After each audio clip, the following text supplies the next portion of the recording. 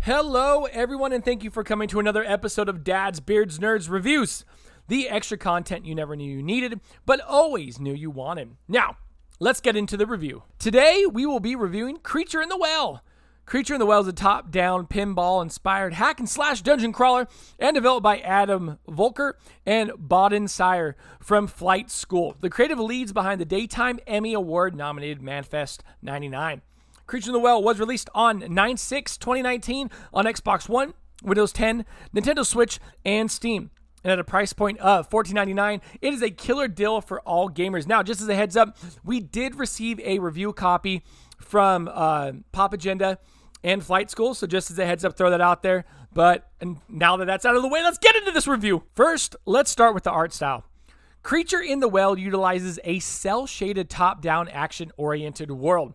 The art of the game looks beautiful, especially when the game is in motion. My personal favorite moments in the game are when boss fights start and a giant pair of hands pull your platform down. You quickly drop, and the first couple times you witness it, you have that sense of falling, immersing you into the moment. The moments before the game starts are just as beautiful as a sandstorm engulfs you, and you're left to blindly find your way to the game's main area, which is an abandoned facility. Overall, if there was an argument for games being art, I would definitely die on this hill, yelling at people passing by like a frantic, crazy person. This is art! Pinball swords? Combat takes the form of, for lack of a better term, pinball swords. I know that sounds crazy, because it is. But it works and works so masterfully. Your beginning weapon is a pipe that you use to hit small orbs at turrets, bumpers, and what seems to be energy beams.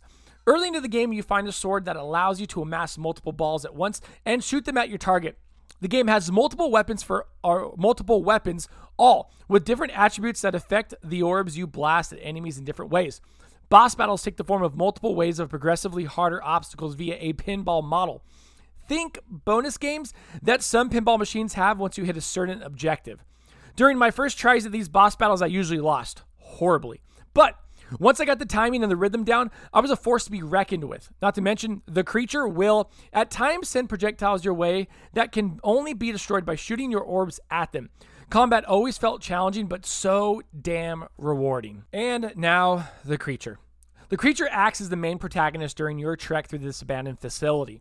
Other than boss fights, your other enemies are the turrets and other odd shooting enemies that hinder your way as you hit multiple bumpers at a time in order to open a door, collect energy.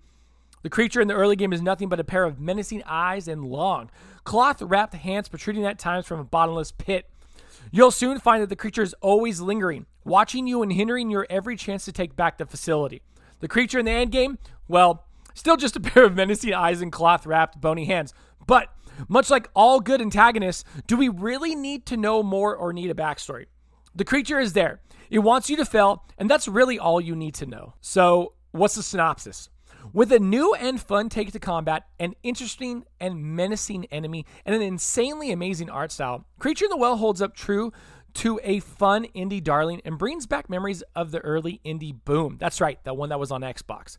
My only gripe is that I was never really interested in the story or why I needed to put this facility back into service. However, like all great games, amazing game mechanics and art style can trump the fact that there isn't much of a story here, at the least a story that I cared to pay attention to.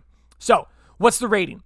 At a retail price of $14.99, this game is a steal and technically free if you own Xbox Games Pass. Great combat, a killer art style, and an all-around fun game experience make this a must-buy for anyone into indie games and just games in general. Pick it up and get to that sweet, sweet pinball sword action today.